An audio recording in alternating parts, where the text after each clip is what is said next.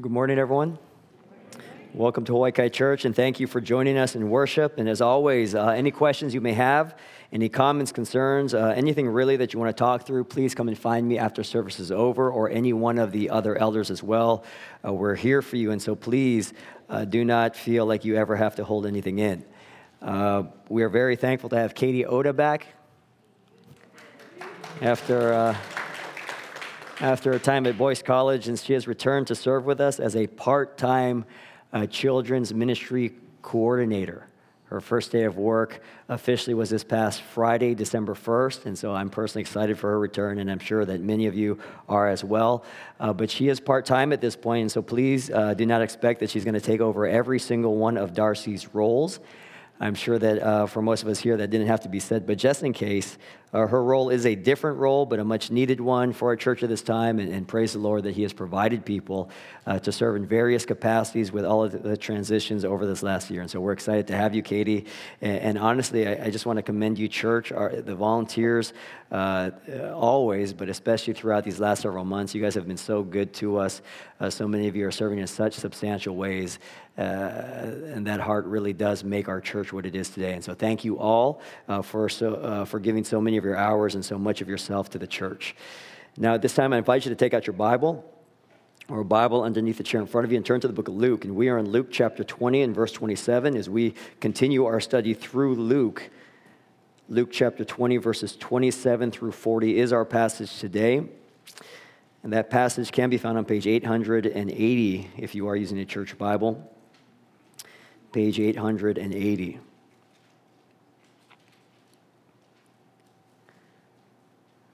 Luke chapter 20 and verse 27. And before we look at our text, would you please join me in prayer?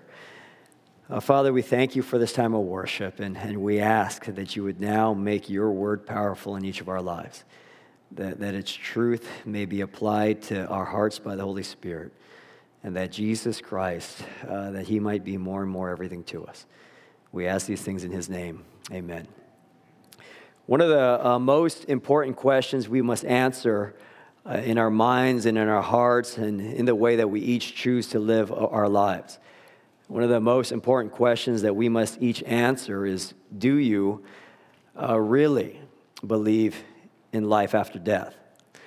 Is there something waiting beyond the grave? Or is what we see really all that there is? Now, many people do live like this world is it, whether they have actually taken the time and sat down to think about it or not. They live for the most part like this life is it, with the mentality that you better make the most of it, and making the most of it can mean different things to different people. Whether he who dies with the most toys wins, or the most experiences, or maximizing the physical body's time period of health on earth, or having a large group of friends, or just a small, intimate set that really loves you. Maybe it's setting up the next generation, our children, to succeed by doing the very same thing. I would say that the majority of people live like this world is what it is, and that this one life is all that you get, in the sense that most of our attention and the attention of our minds and our hearts is so focused almost entirely on the here and the now. Or the next 20 or 25 years may look like 30 to 40 if you're really future-minded, and not the next 1,000. But one of the most important questions we must answer is, do you really believe in life after death or not? We come to a text this morning where Jesus speaks about a foundational truth of Christianity concerning life after death, the resurrection, and the age to come, all of which is vital to understand, and all of this just a matter of days before Jesus himself will die upon the cross for the sins of his people and be resurrected for his life after his own death. Remember that this is his final week, and Jesus has been challenged in it repeatedly about his authority. He has just most recently been confronted about politics and religion, and here it is that we find him being questioned about theology in a very skeptical way. And with a mocking tone, the I can't understand how anyone can believe this stuff kind of tone about this very issue of life after death. And so we read in verse 27, there came to him some Sadducees who denied that there is a resurrection. And they asked him a question saying, "Teacher, Moses wrote for us that if a man's brother dies, having a wife but no children, the man must take the widow and raise up offspring for his brother. Now there were 7 brothers. The first took a wife and died without children, and the second and the third took her, and likewise all 7 left no children and died. Afterward the woman also died. In their resurrection, therefore, whose wife will the woman be? For the 7 had her as wife. This is a horrible scenario. A woman dies, how? Death by 7 husbands. I mean, at some point, you'd think that everyone would have quit when you start to notice a pattern that everyone I marry seems to die. And we have 8 deaths and 2 sentences, and this is a ridiculous picture by design, for here we find a mockery of the idea of life after death and a cynical, hypothetical, and ridiculous question concerning the concept of a resurrection. But I think they mock it because they don't understand it. And I think they're cynical because they aren't actually interested in understanding it. We'll often come across people who conceptualize heaven or eternal life as just a longer version of this life, because this is all we know, and so we want to project that onto the future. Or there will be others who describe heaven as a place of naked angel babies playing their harps while we lie up on the clouds. And even within the church, there may be people who dread the idea of heaven because they assume it's going to be this eternally long church service where we sing the same songs for the rest of time and that which will never end. And if that is heaven, because that's all the thought I've really put into it, and this is pretty much what my mind is willing to comprehend about it, then that idea is ridiculous, and therefore who could ever believe in anything like that? It's not uncommon that people will deny the faith because of some misconstrued theological point that really proves their ignorance in the very questioning of it. The Sadducees here, they want to undermine the truth of life after death by loading it up with difficulties. And by creating the scenario that is so ridiculous and so perplexing, where in the resurrection, a woman is literally looking at 7 different husbands and not knowing which one she's supposed to live with in heaven. And therefore, because this scenario is so ridiculous, there can be no such thing as life after death. This is their argument, and in their minds, the case is closed. Now, they do use their Bibles here because even the most anti-Christian opponents of the faith will often use the Bible against the faith or try to. And the Sadducees, they're religious. They revere the Pentateuch, Moses' writings, the first 5 books of the Old Testament. And there's a law in there that they're referring to, which comes from Deuteronomy chapter 5 and verses 5 and 6. And it says this: if brothers dwell together and one of them dies and has no son, the wife of the dead man shall not be married outside the family to a stranger. Her husband's brother shall go into her and take her as his wife and perform the duty of a husband's brother for her. And the first son whom she bears shall succeed to the name of his dead brother, that his name may not be blotted out of Israel. The design of the law here is to ensure that each family name in Israel would be perpetuated to the next generation by a son. And this would provide a pathway in which the land would remain within the same family and tribe throughout the generations. And also with this entire nation awaiting the Messiah, careful genealogies and family trees, they were constantly being kept so that the tribes and families perpetuated could be traced as they longed for the promised one. Now, with a law like this in Mosaic legislation, the Sadducees derived that the most important thing is the next generation of life. The land is on earth, the status of the here and now. This is the main thing. The dead are dead. It is more of a concern for the baton to be passed to the next gen from the dead and not to dwell upon the existence of the last generation. And because death does occur frequently, procreation, again, is necessary for the human species to continue, and most importantly, for people like the Sadducees, the family line to continue. But we treat the dead as dead, which is why Moses writes this law, for the brother to help the dead one's line. Why? Because he's not coming back. The Sadducees don't believe in the resurrection. Current life on earth is a focus. Life after death is an afterthought at best, but really they are in complete denial of it. And this theology, this viewpoint, it really impacts the way that they choose to live their lives in the present. This isn't uncommon. Paul faces this with the Greek intellectuals in Mars Hill in the book of Acts chapter 17. They scoff at the idea of the resurrection.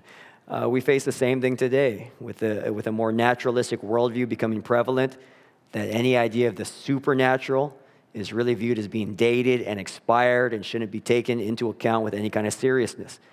We're living in a time where a more atheistic framework is welcomed and taught as fact, and supernaturalism is merely something that can help people cope, but not to be viewed as actual truth. And when that mentality is prevalent in the heart and in the mind, then the life produced by that will flow outward. And oftentimes we will shape our theology to suit our lifestyles. The Sadducees are a perfect example of this. To use a contemporary vocabulary, they are privileged. Their families are the ruling elite. Their priests hold the majority of the highest court in Jerusalem. They are wealthy, they are powerful, they are the upper class.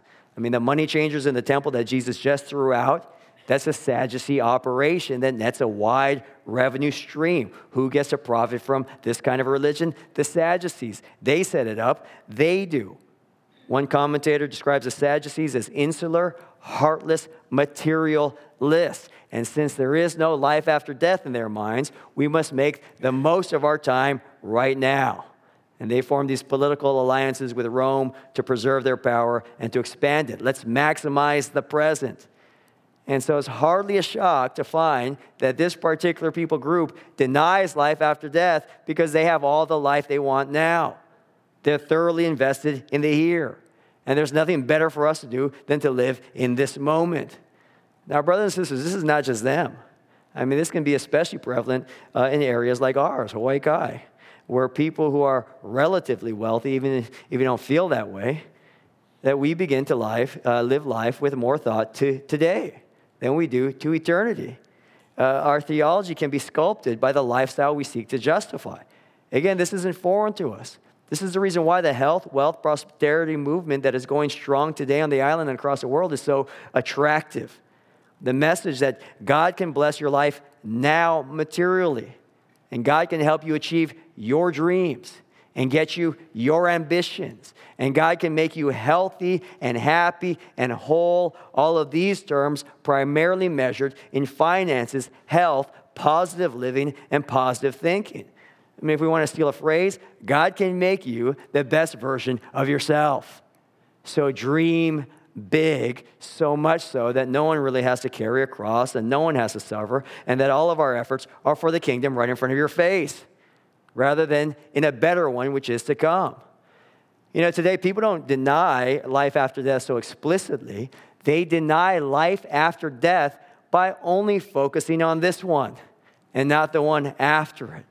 This is common, and it's sadly true that we will often sculpt the theology we want to believe based upon the life we desire to live. Of course, the Sadducees deny the resurrection. Why? Because this world is their home. This is their oyster. And of course, people today that live for this life rather than the next one will twist the Bible to make it suit their own desires. And so we have here in this question, this mockery of life after death, this cynical view of the resurrection, coming ironically from people who claim to be religious, and they mock it because they don't understand it. They're cynical because they actually aren't interested in understanding it. And in verse 34, we find that Jesus answers them and sheds a little bit of light on the nature of life after this one. We read, and Jesus said to them, "The sons of this age marry and are given in marriage.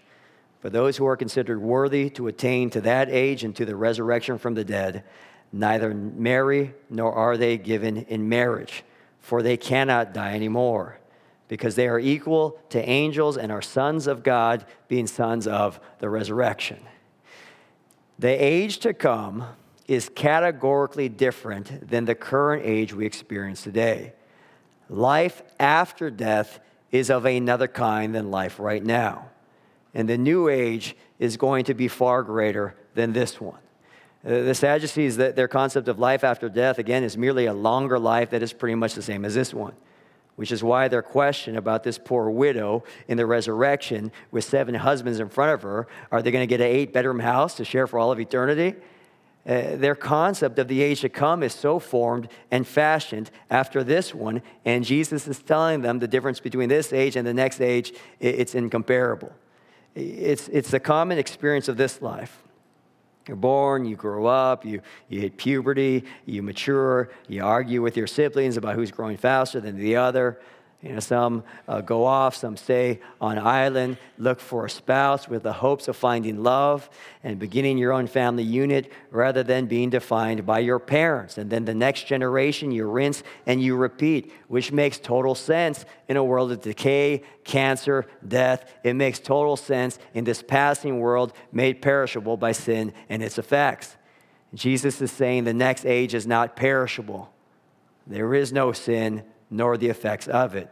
We think of the next generation here because the current generation is always passing away. We are often thinking transition. In the new age, the current generation never dies. We don't think about passing the baton because there is no need to. And when Jesus says that we will be equal to the angels or like them, there is this sense that the angels who have enjoyed such close fellowship with God and who have never fallen but lived to honor Him, with no contaminating, no joy-stealing sin that could ever come between them, that humanity, fallen as we once were, what you and I experience in daily life, in this new age, we are going to be like them in the sense, I think, that our highest joys will be realized in closeness to and in fellowship with and in worship of the God who designed and created us for Himself. Now, marriage in particular, there's a fascination with it, and understandably so. For in it, whether we have secular views of it or not, in marriage, we are hoping to find the person to love with all of our hearts and who will love us in return. We are hoping to find this bond and this closeness that supersedes all other relationships. We want this because we are created for this kind of intimacy. And we desire, because God designed us as such, to give all of ourselves to this person, and for this person to give all of themselves to us. It's this highest image of love, so much that our bodies are being fitted together that we become united to one another. And we should celebrate marriage with all of our being. But listen to Ephesians chapter 5 and verse 31. Therefore, a man shall leave his father and mother and hold fast to his wife, and the two shall become one flesh. This mystery is profound, and I'm saying that it refers to Christ and the church. The highest human relationship in this age found in marriage. It's really a pointer to something far greater than what can exist between a man and a woman. It's a pointer. It's a parable, John Piper says in his book, This Momentary Marriage. It's a parable and a pointer to something that is upcoming. What we enjoy on earth is a shadow. What we will enjoy in terms of a world of love in the next age is the substance of which the shadow points to. Let me try and illustrate this. When our kids are younger, I think we only had two boys. Maybe it was just one of them. I remember trying to explain Disneyland. And there's really no category for an amusement park to a child who hasn't ever been to one and who is just a handful of years old. And you can go online and pull out a map of it. And there might be some perception of it, but until you're there on Main Street, and you see the sights and the sounds, and you see the perspective of that castle in the distance, and you're walking through the strip with smiling people and music all around, you can begin to see why the marketing pitch is Disneyland is the happiest place on earth. Now, if you're like me, the heat, the crowds, the cost make it not even close to the happiest place on earth. But the principle is still there, description of it or not, even showing an explicit map of it to someone who hasn't been there, especially at a young age. All that map can do is point to the greater. All the shadow does is to illustrate the substance. But until you are there, you will only then understand the categorical difference. And even as we think of our own marriages, true, the heights are amazing, and at the same time, there are depths. Who can hurt you more than the person you love most in the world? And how is it that even the person you do love most in the world, you can treat like you don't love them at all? And you can speak with anyone who has lost a spouse, and One of the highest joys of heaven to them, they will naturally think, is being reunited with that spouse God has given them to enjoy during this short time on earth. And yet, that's not even the main marriage in the new age. Christ's love for his bride, his church, his people, that's the substance. Everything else is just shadow. That we will enjoy in fellowship and in relationship a bliss that we can barely fathom because we're so riddled with sin in this age.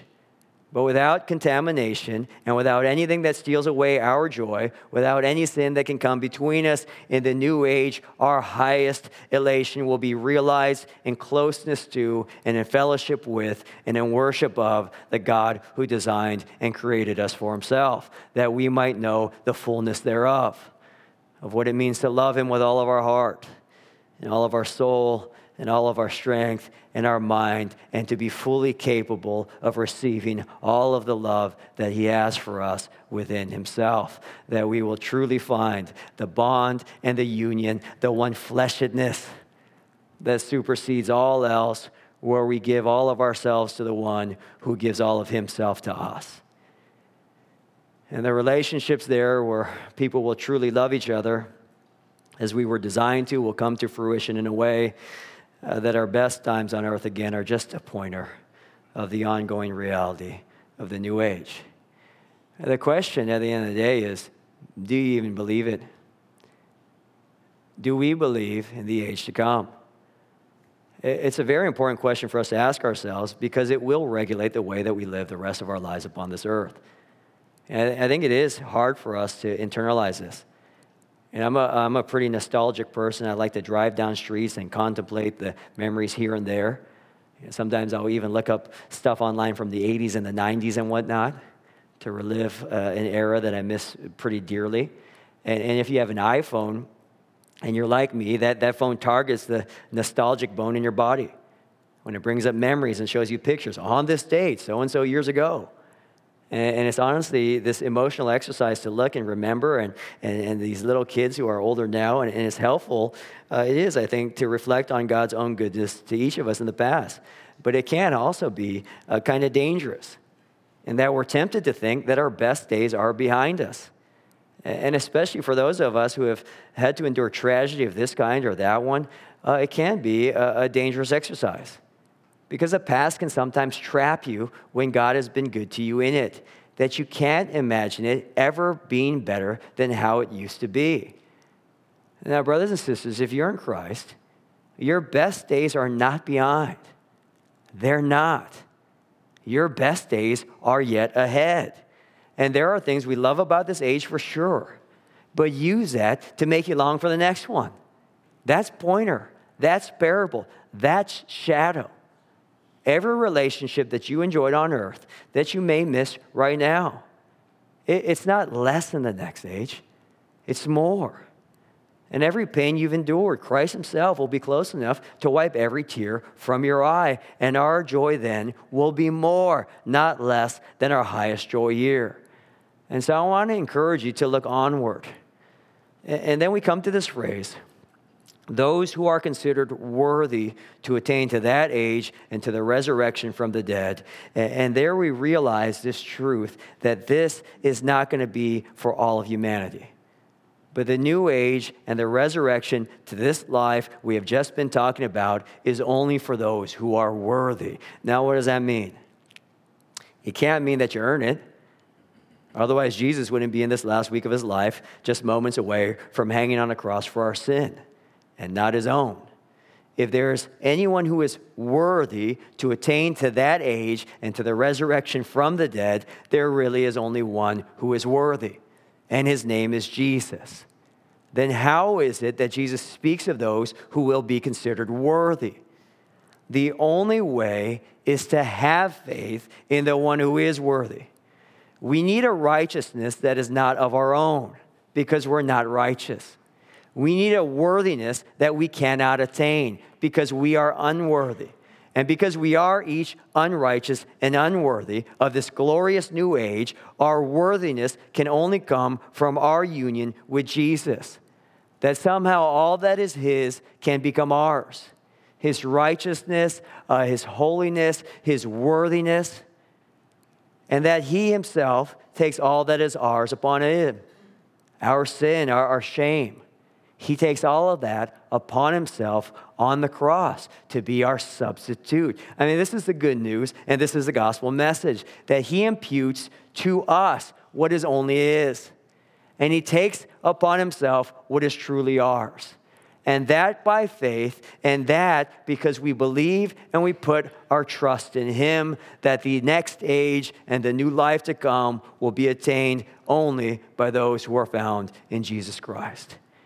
And it's this faith, and it's when this faith is authentic to us that this new age is secured, and it will actually change everything about the way we live in this one. We continue in verse 37.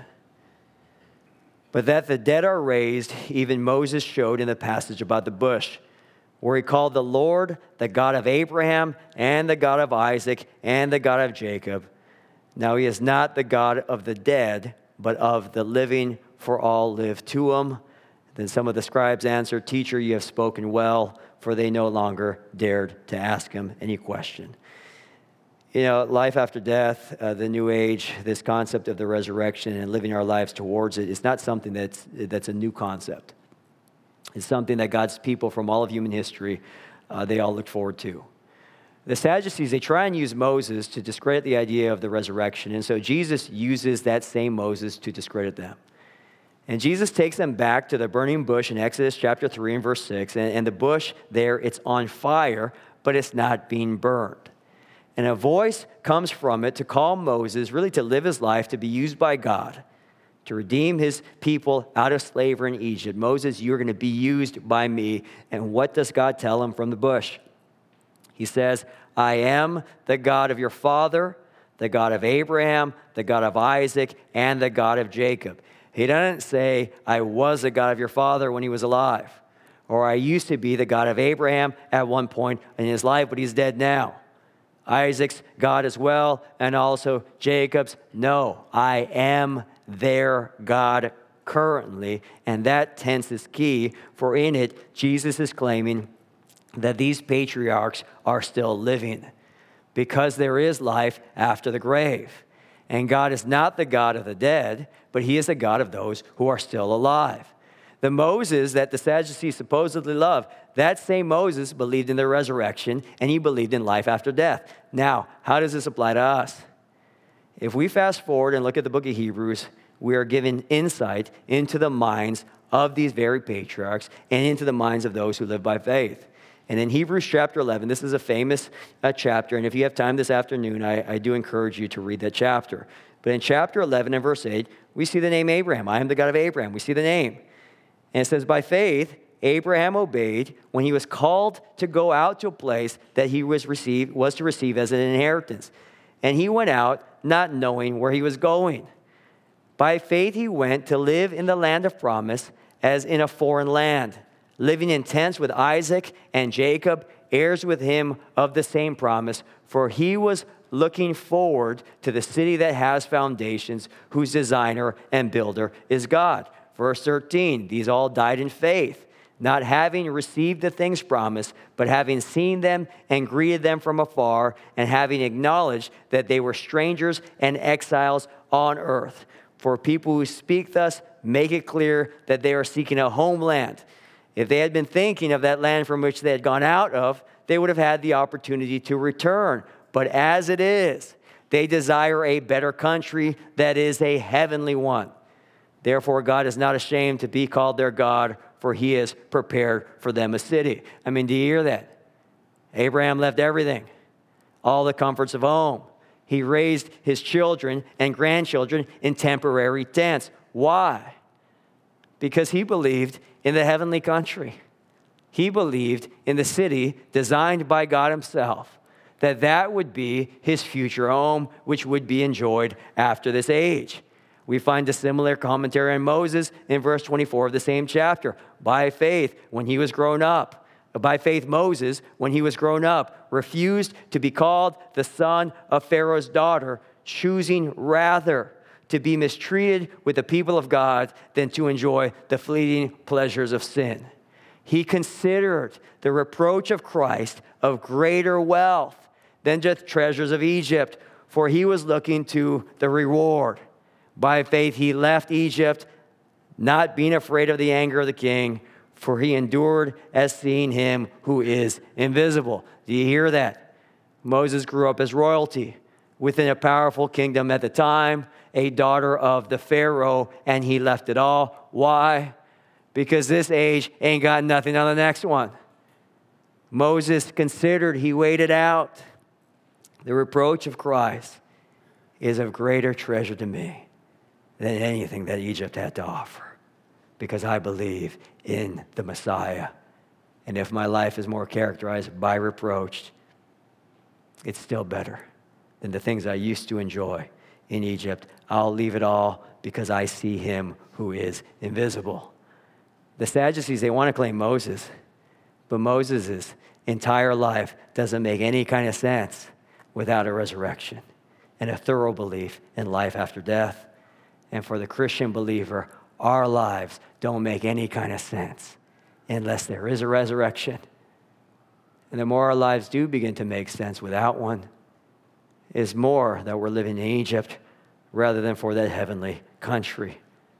God is not ashamed to be called their God. Verse 15.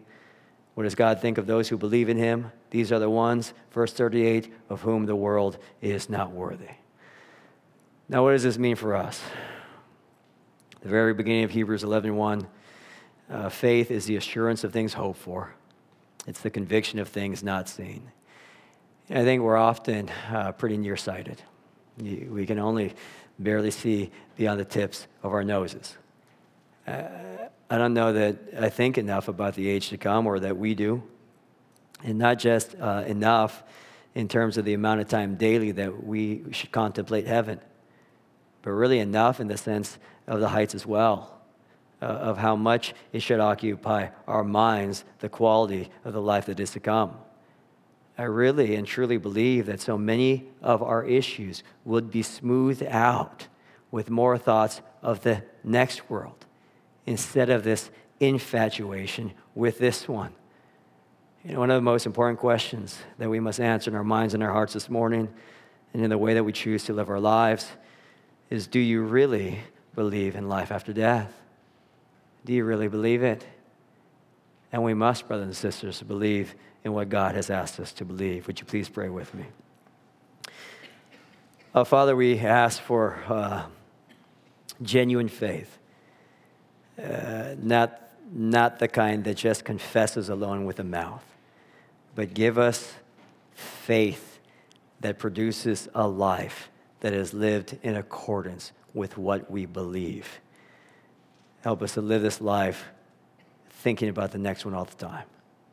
Help us to sacrifice transient enjoyments for the sake of eternal ones. We know they're mutually exclusive to a great degree. But Father, would you show us who you are? Would you help us enjoy your love now to the degree that we're able, so that we might anticipate the world of love which is coming in the new age. In Jesus' name we pray. Amen.